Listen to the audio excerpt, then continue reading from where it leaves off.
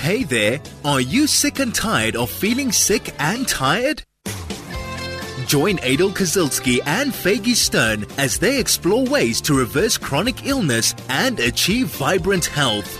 Your health is your only wealth, and together we can be better. Hashtag healthy you, wealthy you. Good morning to all our listeners. How is everybody in Chai FM land? Beautiful day, beautiful life. Good morning, Faggy. Good morning, Adel. Well, your backdrop definitely looks like a beautiful day. I don't want to show you my real backdrop because it will become very depressing. It's all about what we see in life, Adel. You just have to open your eyes. Amen to that. Agreed. I want to start off our show today with a story. Because maybe it will dispel a lot of nervousness from our listeners, and that is about 20 years ago. I remember traveling to New York one year, and I got on the plane, and I couldn't sit in my chair. I had a pain in my back, and that pain in my back persisted the entire flight. It persisted for 10 days in New York, and it persisted all the way back. And never, and needless to say, and those times I wasn't as educated as I was today. All I did was swallow Voltaren. Voltaren would take it away, and when the Voltaren wore off, it came back again. Anyway, I visited my GP when I came back, and I said, I've got this persistent pain in my back. I can't function. He said, well, he checked me out. It's muscular, and you can't stay on Voltaren, so here's some other drugs. And I was drugged up again with muscle relaxants, other painkillers. 3 weeks later, still wasn't better. He said to me, look, it's obviously he's got nothing else. There's nothing else to do. You need to go for a gastroscopy. There's something going on either with your stomach, your spleen, your kidney, a referral pain from something else, and go for it.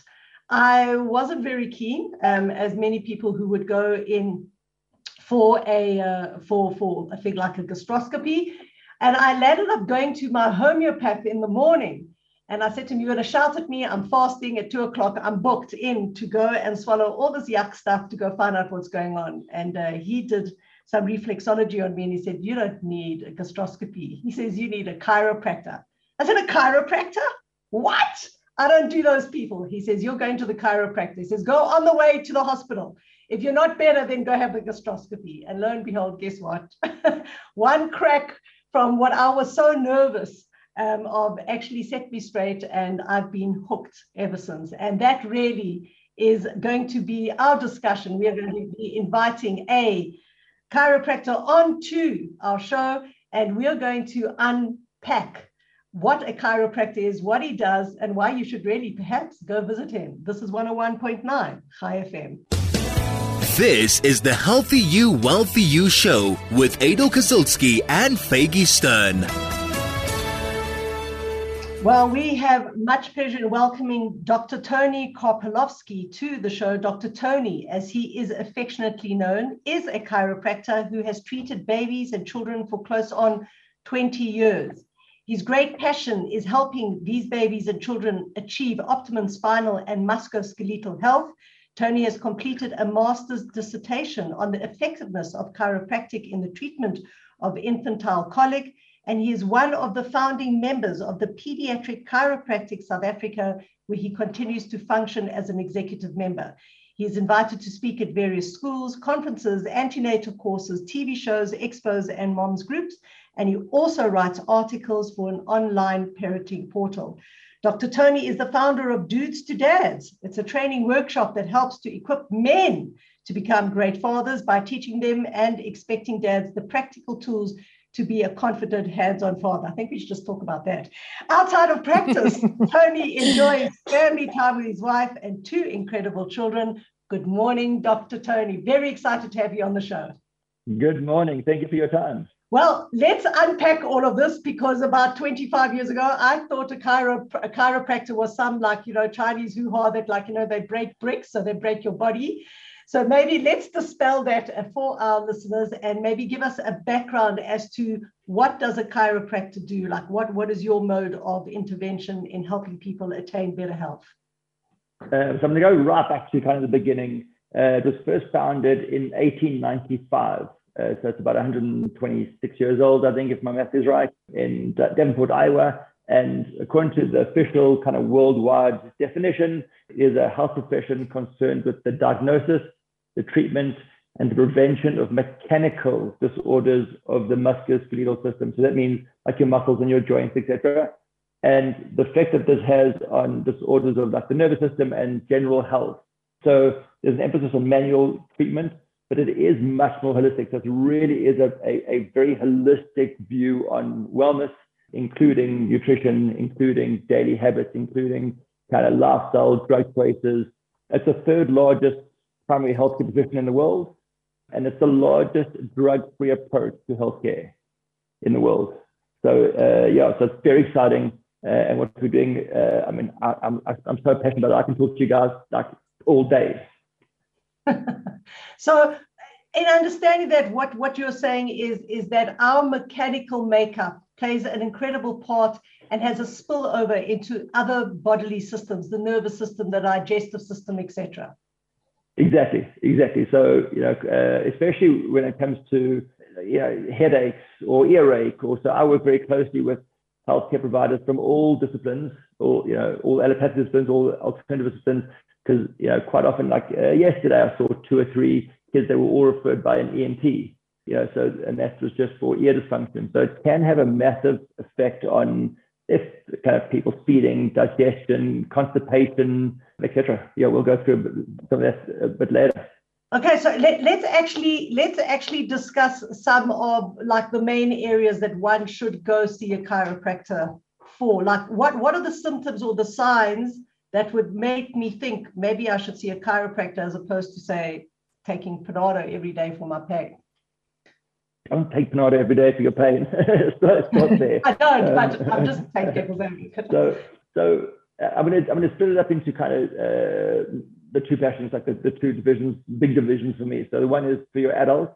It's really, starting, I guess, from the head down, it would be headaches, neck pain, or everyone's battling these days with pain in the back of their shoulders and their neck from bad postures, from working on their computers, from laptops, iPads, cell phones. So, pain in there, and then pain kind of going further down. So there's a massive prevalence of lower back pain in the world. And then sports injuries, car accidents, pain in your elbows and your shoulders and your knees. So it's not, a lot of people always think chiropractors only treat the spine, but it's obviously still for your extremities, which includes your shoulders, elbows, knees, hips, feet, etc. And so that's on the adult side.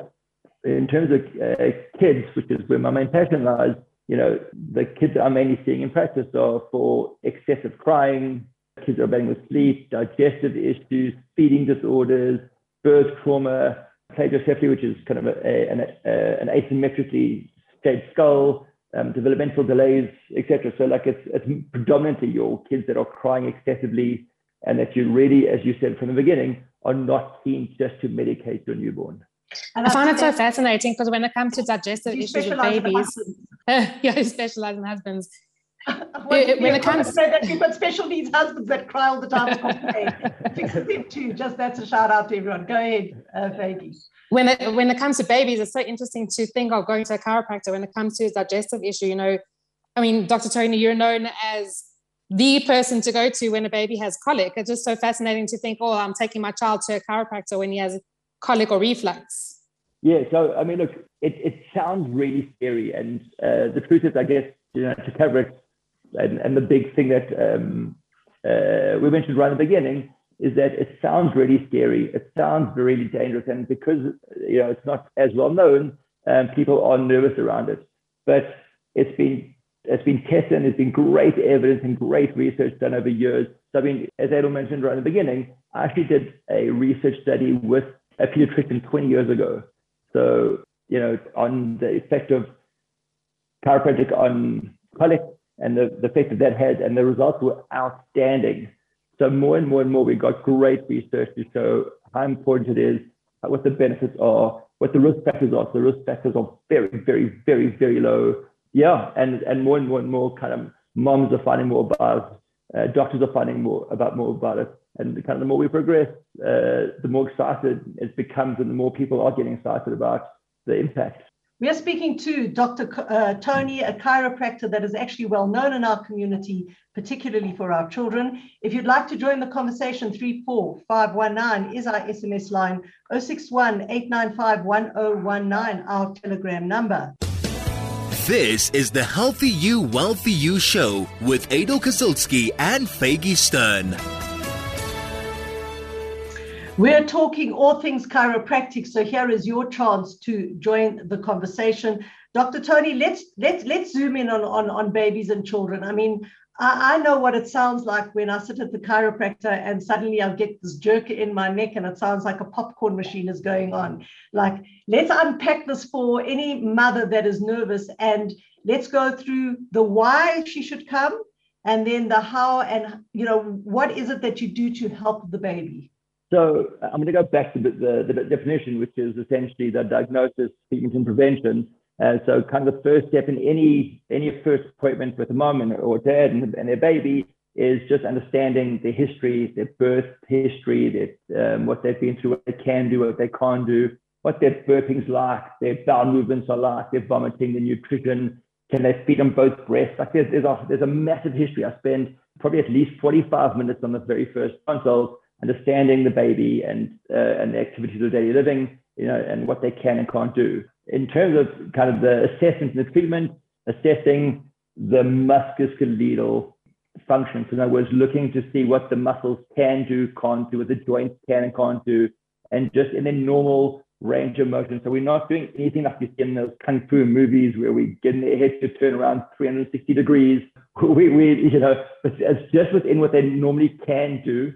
And then to make this abundantly clear, on no babies do we adjust or click or crack or manipulate. It's not safe. So the forces are extremely low. And essentially, once we find the area that's dysfunctional, the area is not moving as well as it should, it is a gentle mobilization. So it's a gentle encouragement to just get additional movement through that muscle or through that joint, restore normal function. So as soon as that muscle or joint is functioning properly, we get much better function in terms of the baby or the child's well-being. I think that's where the fear comes in when it comes to going to a chiropractor with a baby. We all think you're going to go and crack the child's neck, but really it's pretty subtle. It's very subtle. Yeah. So absolutely no kicking, no cracking, no adjusting, nothing scary at all. On a newborn, or like a very small kid, like it's quite overwhelming. So, they're fine for the whole assessment. Maybe during treatment, they'll cry a little bit. Once the kids get a little bit older, so like my very first patient of the day today was 3 years old, and he loved it. He was playing and laughing and singing and jumping. I mean, he literally thought it was like a trip to the fun fair. It's just such fun for like a 3, 4, 5, 6-year-old. A little bit scary for your kid that maybe like close to a year just because of separation anxiety. But then we'll do a lot of stuff on mom. We'll do a lot of stuff as quick as we can just to make sure that it's as pleasant as possible for the little one, but still never scary and never anything dangerous, never anything that's going to put the kids at harm. Do you find there's a major difference between a baby that's been born naturally versus a C-section? Yeah, definitely. So there's research to back it. There's a lot of research to back it. There's generally a higher prevalence of reflux, of colic. Essentially kids were meant to be born naturally. So unless there's a medical reason, they certainly do come out better. Going through that birth canal, the contraction and relaxation of the birth canal, being pushed through, like it certainly does have advantages. When mom comes in, I'm never going to judge. I'm never going to say, oh, well, no wonder you didn't, you had a Caesar.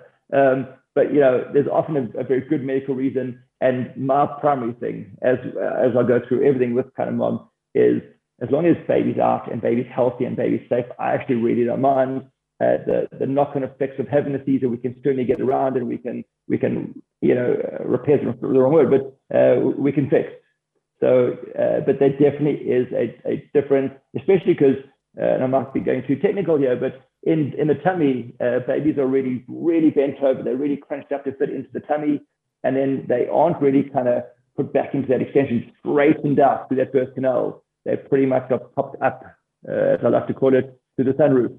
So they can just kind of come straight off the top, and they don't get that contraction relaxation. They don't get that squeezing. They don't get that massive stimulation of the nervous system. So yeah, there certainly is a big difference. Sure. I was actually going to ask you more about the technicalities, because it would seem on a superficial level that a Caesar baby goes through less trauma, and I'm putting trauma in inverted commas, right, than a natural birth. You're comfortable and you're taken out. Yes, you get a fright that you're nice and warm, and the next minute, boom. And you would think that a child going through the natural canal, you hear them, their shoulder got stuck, they got cranked this way, their head didn't come out right. You would think that they need the chiropractor more than a Caesar baby.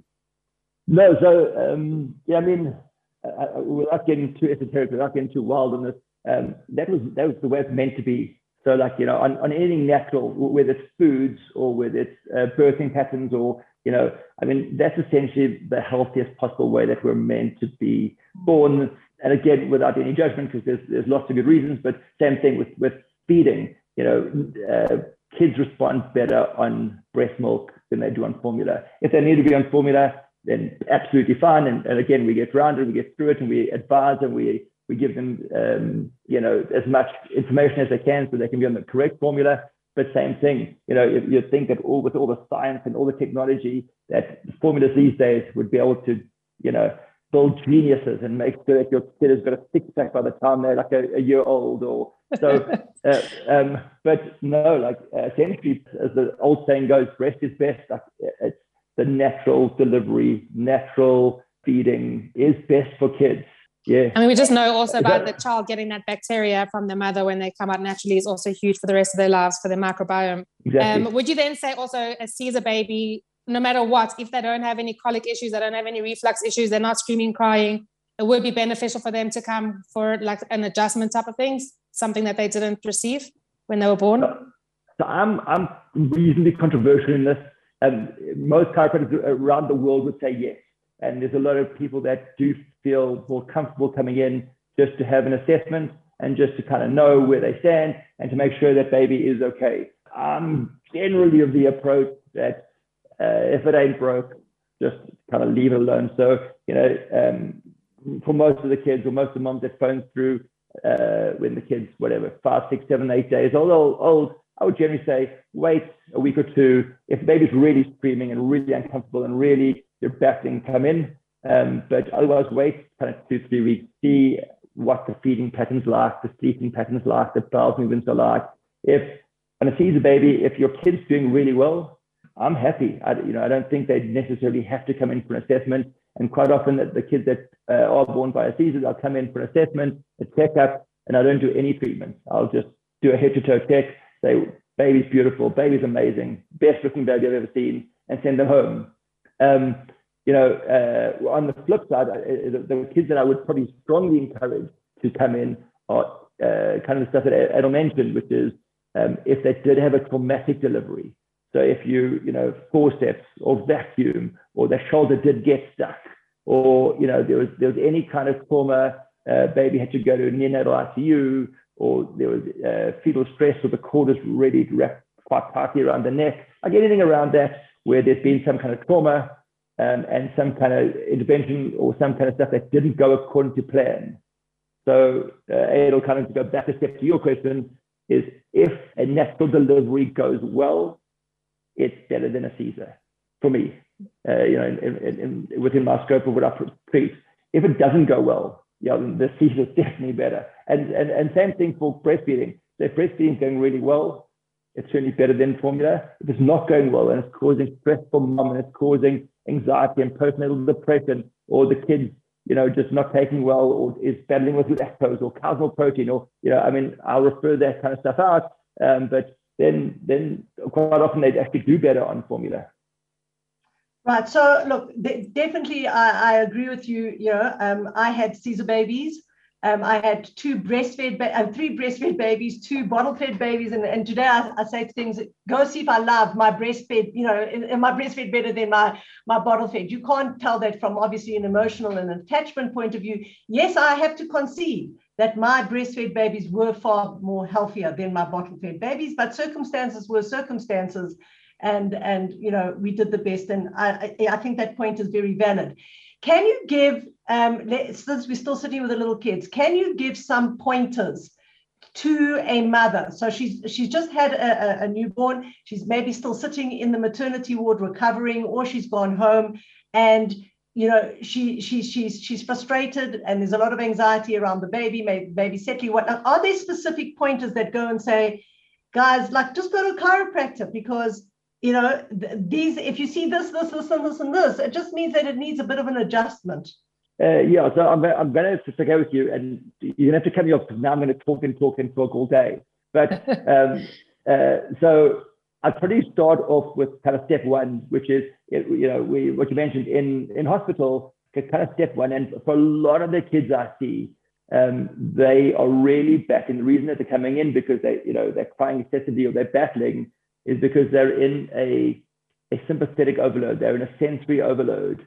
And that just means that mom or dad or Bobo or Zaid or someone is driving them a sugar. So, you know, or all like, four together. Normally all four. So that's kind of step one. I talk a lot, and we go through a lot of detail around, for your newborns, for the sake of mom and baby, is just try to keep the sensory environment quite calm and quite relaxed, not having too much chaos. Not in a bigger family, not having 3 or 4 or 5 siblings jumping all on top of the newborn with screen time and shouting and games and going to extramurals and driving. Like, it's just chaos for a little one. So step one is really focusing on making sure that the little one isn't overstimulated. And while still in hospital, there's amazing research, mainly done by a chap by the name of Professor Niels Bergman on skin to skin. So I'm a really big fan of skin to skin in hospital and at home. So when you get home, so literally what it sounds like, so having baby, their skin on your skin, which is one of the reasons that breastfeeding is so lovely. And it can be, just put it out there for all the dads listening to this, is equally as effective on dad's chest or on mom. So, a lot of encouragement. What it does is it calms them down. It's been shown the flip side of being overstimulated, which is your sympathetic system, is your parasympathetic. So it looks to calm them down, which is good for kind of just calming the system. So bringing their heart rate down, improving digestion. So that's always my step one, is making sure that these little ones are not being driven nuts. So I'm going to jump through, I'll talk about that all day. Kind of step two is just to understand the mechanics, understand kind of the hows and whys behind burping. So we go through quite a lot of details around burping, because again, that can result in quite a lot of discomfort, quite a lot of abdominal cramping, can often be part of the reason that they're refluxy. So just, some of the work around burping techniques. Can we talk about burping techniques? Because, when you've got that crying baby, so one is holding the baby over the shoulder and knocking them so much that they'll need the chiropractor, because you probably just knocked the baby. So, a cervical-like thing at the back there. Then there's others that are holding them by the chin. There's others that are turning them upside down, others throwing them on the stomach. How do you get a baby to burp? And is it important for them to burp? It is important. It definitely is important. Look, I mean, there's some lactation consultants who are wonderful, that they're on a purely breastfed kid, that they need to burp less often. And there isn't a golden formula where you can go like, my kid's done this, they've achieved their 100% distinction for burping. Every kid kind of is slightly different. So you kind of need to see how they're burping. Like if my kid has one big burp and they're cool, or they actually need 2 or 3 little ones and they're cool, or they need one now and one in 5 minutes time. So you need to kind of learn your own kid. Because it's kind of tricky with your audience and the listeners here, I'd probably say one good piece of advice is a friend of mine who's a wonderful chiropractor, has got a YouTube video. His name's Mike Marinas, and it's called Baby Burping Techniques. And it's had lots of views. It's just got good evidence behind it, good techniques. It's easy to follow, and it does help, like literally thousands and thousands of families help with burping. There isn't a silver bullet. There isn't one technique that works perfectly for every kid. I mean, I certainly wouldn't recommend beating a child until they are black and blue. So it's worth watching the video. And then there are some basics. So, they generally say you want to be rubbing as opposed to patting. Patting will break up a big gas bubble. And most of the time, what you're looking to do is get the bigger gas bubbles to the top because that's what causes the discomfort. And the bigger gas bubble comes to the top easier than the small ones. So as a result, rubbing is better than patting. But, I think, again, like there's so much around burping. But yes, don't beat the poor child. Don't persist for too long because you will, again, drive them nuts. So get to understand the child, read the child, and then there's, I guess, for time purposes right now, if you can, go watch that video. So just to end off the burpee, because I want to hear point 3 and point 4. As a mother of 5 kids, eventually I learned, and thank God I'm a baba of many. Like eventually I said to my kids, they've eaten. There's half an hour, 3/4 of an hour, they're done. Like you can't spend the next 3 hours trying to get the burp up till you get to the next feed. Eventually there's time out, the end. Yep. Like how long should one take to try and get that burp out of the kid? So I'm going to say kind of two things in this. The first is, in Mark's video, he actually said 20 minutes, but I think it's way too long. So I generally only go like 5-6 minutes at most, and that's enough. And then again, you'll get to learn your kids. So some are pretty quick and you're done. Some, you'll see, you try, and then you eventually just put them down, and 10 minutes later, they correct and they moan, you pick them up, and then they burp. So you'll get to know them. I'm going to say something extremely controversial, so please don't judge me on this. But there is kind of 2 things that dads rock at, and moms are better at everything else with babies. And one of the things that dads rock at is burping. So if you're battling with burping, give dad a go. Let him try. And if he does get it right, it gives them an amazing sense of accomplishment. And they finally feel like they're part of the mix, and they're involved, and they're doing something useful. So try, because dads often rock at burping. I think it has to be just because they literally don't have that anxiety about this burp getting out of the baby, that the baby just listens. I remember one time, I think with our 5th kid, it was like the middle of the night. I had breastfed her and she wasn't burping. And I just said to my husband, I just take over, I can't. And his form of burping was he just like half propped himself up in bed. And I think it's the skin to skin that worked. He took the kid, put her on his chest. And he was using one tiny finger, like he was doing like a little tap, like nothing. He fell asleep, she fell asleep, and guess what? I fell asleep, and guess what? She didn't burp, and she was the happiest baby. Okay, well, good job. I also found, though, Dr. Tony, that, keeping my babies upright in the pouch literally just saved me, saved the baby. Everyone was just happy, kept the baby upright, also made them feel warm, safe, got the burps out, helped the reflux. Yeah, I'm a big fan. I'm a massive fan of baby carriers. It's second best to skin to skin. So if you're going to be walking around the neighborhood, you're walking around your complex, please don't do skin to skin. I think a baby carrier is wonderful. So it keeps them upright, good for digestion, good for their positioning, good for your connection with them. So you can keep them up on your chest in a baby carrier until they get married. Just keep them there for as long as possible. I think they are still there, don't worry. There is a caveat to that. Like I carried my, I think he's his 16-month-old grandson in a carrier walking around, and I landed having to see the chiropractor when I came back because I conked out my bottom of my back and my shoulders and whatever. So yeah, we hear that. We're speaking to Dr. Tony, and we are talking chiropractics, particularly his passion, and that is of pediatrics. If you have a comment or a question, 34519 is our SMS line, and 061-895-1019, our Telegram number. This is 101.9 High FM. This is the Healthy You, Wealthy You show with Adel Kazilsky and Faggy Stern. So before we move on, Dr. Tony, are there any other pointers for that initial crying baby? Lots and lots and lots. I mean,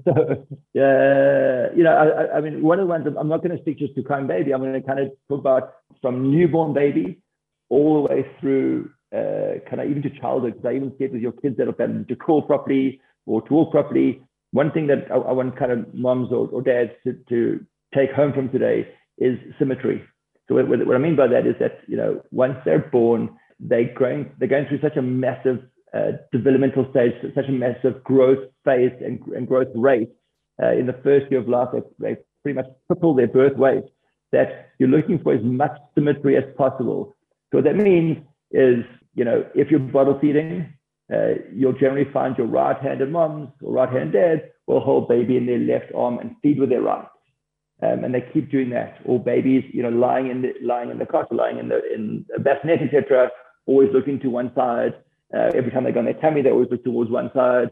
So that does create problems. It does create imbalance, not just directly. So you'll often get kids with funky shaped skulls and with irregularities of their skull as a result of it, but just for the rest of their development as well. And that goes right throughout. So I'm sure you're aware of that kind of a typical hold where like a mom will put a kid on their hip and just their hip out. That's not great for mom or for kid because they generally always go one side. So it's kind of a strong point on this is just making sure that moms are alternating sides, holding baby on the left and on the right, feeding on the left, feeding on the right, just making sure that they're getting as much symmetry as possible. Even when baby starts playing, I generally encourage baby to kind of reach up and grab a toy with both right and left, just as much symmetry as kind of mom can encourage, in those formative years.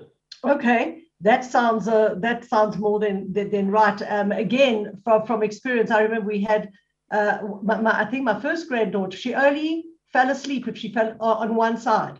Like if you put her down on the left side, she just cried blue murder. If you put her down on the right side, she fell asleep. And eventually we worked out there is a lack of symmetry. And, that was actually our introduction. My daughters have seen you of coming in and just showing, just get the kid back into a straight line, because then you do get that. Is there any other things? So we've discussed, burping. We've just discussed symmetry. Is there anything else that a parent should know? Tummy time. So once again, to go back to that in utero positioning, especially for your seizure babies, tummy time is massive. So it's important for the development, for their hands, for their shoulders, for their neck, for their postural development, their eyes. So ideally, as much as possible, tummy time is super important. And again, right from the beginning. So the general formula I'd give to most parents is you're looking at about 1 minute per day per week of age. So what that all means is, if your baby is 3 weeks old, you're looking for kind of 3 minutes a day every day. 5 weeks old, 5 minutes a day. 10 weeks old, 10 minutes a day. And it doesn't have to be consecutive. It doesn't have to be all in a row. You can do, if the baby is 9 weeks old, you can kind of do 3 minutes in the morning, 3 minutes midday, 3 minutes in the evening. And that's sufficient. That's wonderful. Yeah. And then every day. And if baby's unsettled and if baby's not enjoying it, either see a chiropractor or physio or see someone that can see why they're not enjoying it, or look at different tips to make it, encourage them to enjoy it. Don't push through for anything for your kids. Don't push through and develop negative neural pathways or develop ways that they're discouraged from doing it. So if they're hating it, pick them up, love them, and try again later. What are your thoughts of babies sleeping on their stomachs? So, you're putting on the spot here, Faye. The World Health Organization is against sleeping on their tummy. It is not safe just in terms of SIDS. It is discouraged. They've had a very strong campaign since I think the 1970s called the Back to Sleep campaign, where babies sleep on their back. It is the safest way for babies to sleep. Controversially, it's not always the best. And what I mean by that is if they're sleeping only purely flat on their back, they can develop kind of that flattened head, and they can develop what's called a brachiocephaly or plagiocephaly, where the shape of the head starts changing. So what I generally encourage to do is not even to turn all the way onto the side, but just to have a very, very, very mild rotation, just to make sure that baby is either turning their head both sides, not looking just straight up, or you're using just a slight piece of equipment like a towel or something, just to get some rotation so that they can look both left and right and straight up. So that's the safest and the best. I don't encourage tummy sleeping at all, and I don't even really love complete lateral coming, so complete lateral side sleeping, because again, there's still a risk that they can roll onto their tummy. And this is not coming from me at all, but a lot of pediatricians, if you're with them and you're watching them and you're in the same room as them and it's during the day, there's some people that do allow it and encourage it. I'm not a fan. My fear was mostly when a baby would be lying on their backs and they'd be, have their reflux. And for me, I found them choking quite often. So according to the World Health Organization, according to kind of all the studies, even if they do vomit and even if they do bring up, it's still shown to be the safest way to sleep in your tummy. Pretty much every baby would still turn to the side. It would still vomit up the kind of the side of their mouth. They still found it to be the safest way. Okay, so then tummy time, you were mentioning the 9 minutes. What's next? So kind of the next thing is just handling techniques. So most newborns looking at making sure that their heads don't pop backwards and don't fall backwards. So just kind of teaching some techniques on how to pick baby up, how to hold baby. Basically, so always kind of make sure for on your newborns that your hand is behind the back of the head, and whether you're picking them up or burping them or holding them, especially some of the kids with reflux like to arch backwards. A lot of your kids, they don't get angry or they're not frustrated, lean backwards. They're often looking for a position of comfort, so they lean backwards.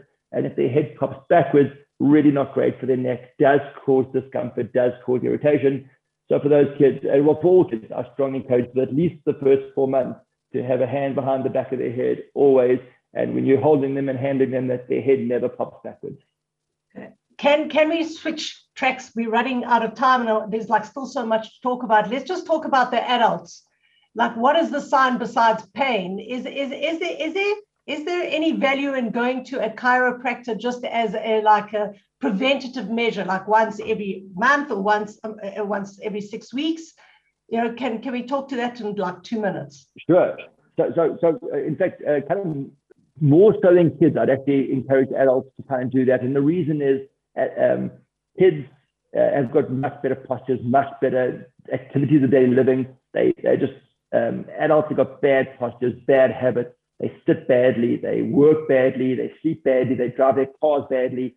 So on kind of all the adults, kind of my main focus is the reason they're coming in, unless it's like a big sports injury or a big car accident or a rugby injury, or they've got drunk at a wedding and fallen and slipped during the horrors, like unless it's a big trauma, it's 90% of the reason that adults are coming in is activities of daily living. And what I mean by that is they're either sitting badly, sleeping badly, or standing badly.